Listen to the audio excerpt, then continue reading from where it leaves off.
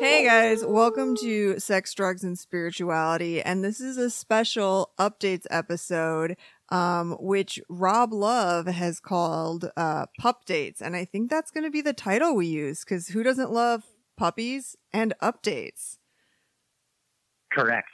Oh, by the way, Rob Love is here. Hey everybody, fan favorite, #fan favorite, Rob Love here with you on the new sort of pup dates. Yeah.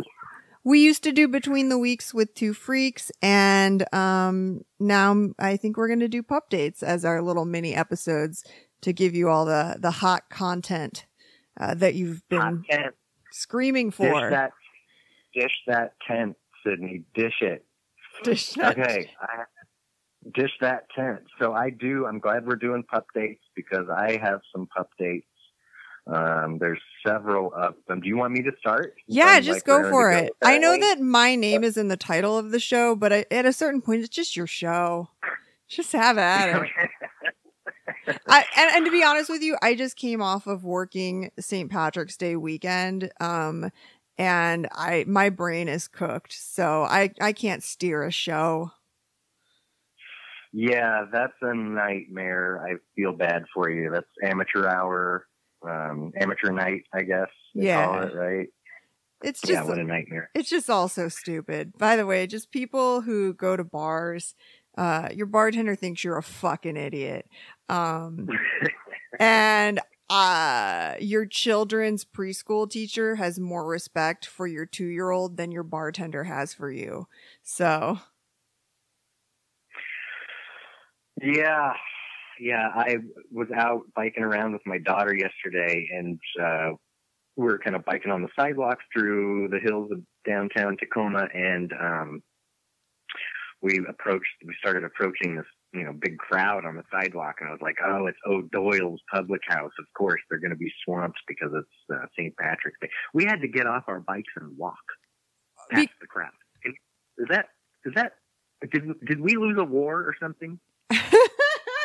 Well, I mean, I've definitely lost the war against alcohol, because as much as I'm screaming for prohibition to come back, it's not a thing. So people like to drink, and they like to drink until they're sloppy and mean and possibly wet their pants. And it was at about 1 PM when I smelled vomit for the first time yesterday, and I was nice. Yeah. Oh boy. Okay. Well, let's move on to some pup dates. I have some from the Jay-Z Night episode. They're just fairly quick hitters. Let's see. I was talking about. I conflated the Lemurians with the Anunnaki at one point. Oh. Because the Anunnaki are the ones that came down and humped monkeys or whatever to turn them into gold miners so that they could bring the gold back to their own planet. So that was not the Lemurians. The Lemurians are basically just warriors. I don't know what the Anunnaki are, but they seem pretty industrious. I mean, and they're fucking monkeys, I guess. Well, they kind of helped along. Apparently, they helped evolution along a little bit. That's like around the same time frame that they say that monkeys started fashioning tools and their brains started getting bigger and stuff like that. A lot of people say that the Anunnaki are responsible for that. Okay. Anyway, so that wasn't the Lemurians. The next thing is that Coverdale lady from the Jay-Z Night story, the one who just recently had her, the lawsuit against her from Jay-Z Night, had it voided, thrown out or whatever. She had a 3-week tryst with Jay-Z Night's boyfriend before she left the school. Oh my God. So that was one thing I forgot, was that there was some hanky panky going on there. Apparently, Jay-Z Knight knew about it, but she said something like, she had a quote about it, something to the effect of like, she only got 3 weeks with him, and now she's whatever miffed. I don't know, I'm paraphrasing, but So that was another thing that I just thought was interesting. And then the other thing also relates to this Coverdale lady. She reported that during the, pardon me, the initiation into the school, that students were forced to drink lye water. It was what? Like, you know what lye? You know what lye is? It's like a caustic substance, like NaOH or whatever. Uh-huh. So I guess Jay-Z Knight was forcing them to drink this lye water, and at first it was pretty dilute, but it got increasingly stronger to the point where their hair started falling out and stuff. Oh my and God. People were getting sick. And a neighbor who lived like across the way from Coverdale, I guess, like notified the county health department, and they got involved. Jesus. And launched an investigation into the treatment of the people at the school and everything. But I don't think that went anywhere. I think maybe there was a little bit of cover up implied in that little tidbit. But there's so many things. I just want to touch on Coverdale sleeping with Jay-Z Knight's boyfriend, and I want to use this as a teaching moment because I think there's something unhealthy about when people's worlds become too small. And by that, I mean, like really tight knit groups of friends where sometimes there'll be a breakup and they'll just kind of trade spouses. Or, people end up dating their coworker who they work in an office of 5 people. And then they just like through Stockholm syndrome, fall in love with their coworker. Or you're in a cult and there's only like 3 men who were dumb enough to join that shit. And then you like fall in love with, one of the dudes in it. And I just want to encourage people to broaden their horizons when it comes to finding a romantic partner. There's that saying that you don't shit where you eat. Like, you don't go fracking in your backyard.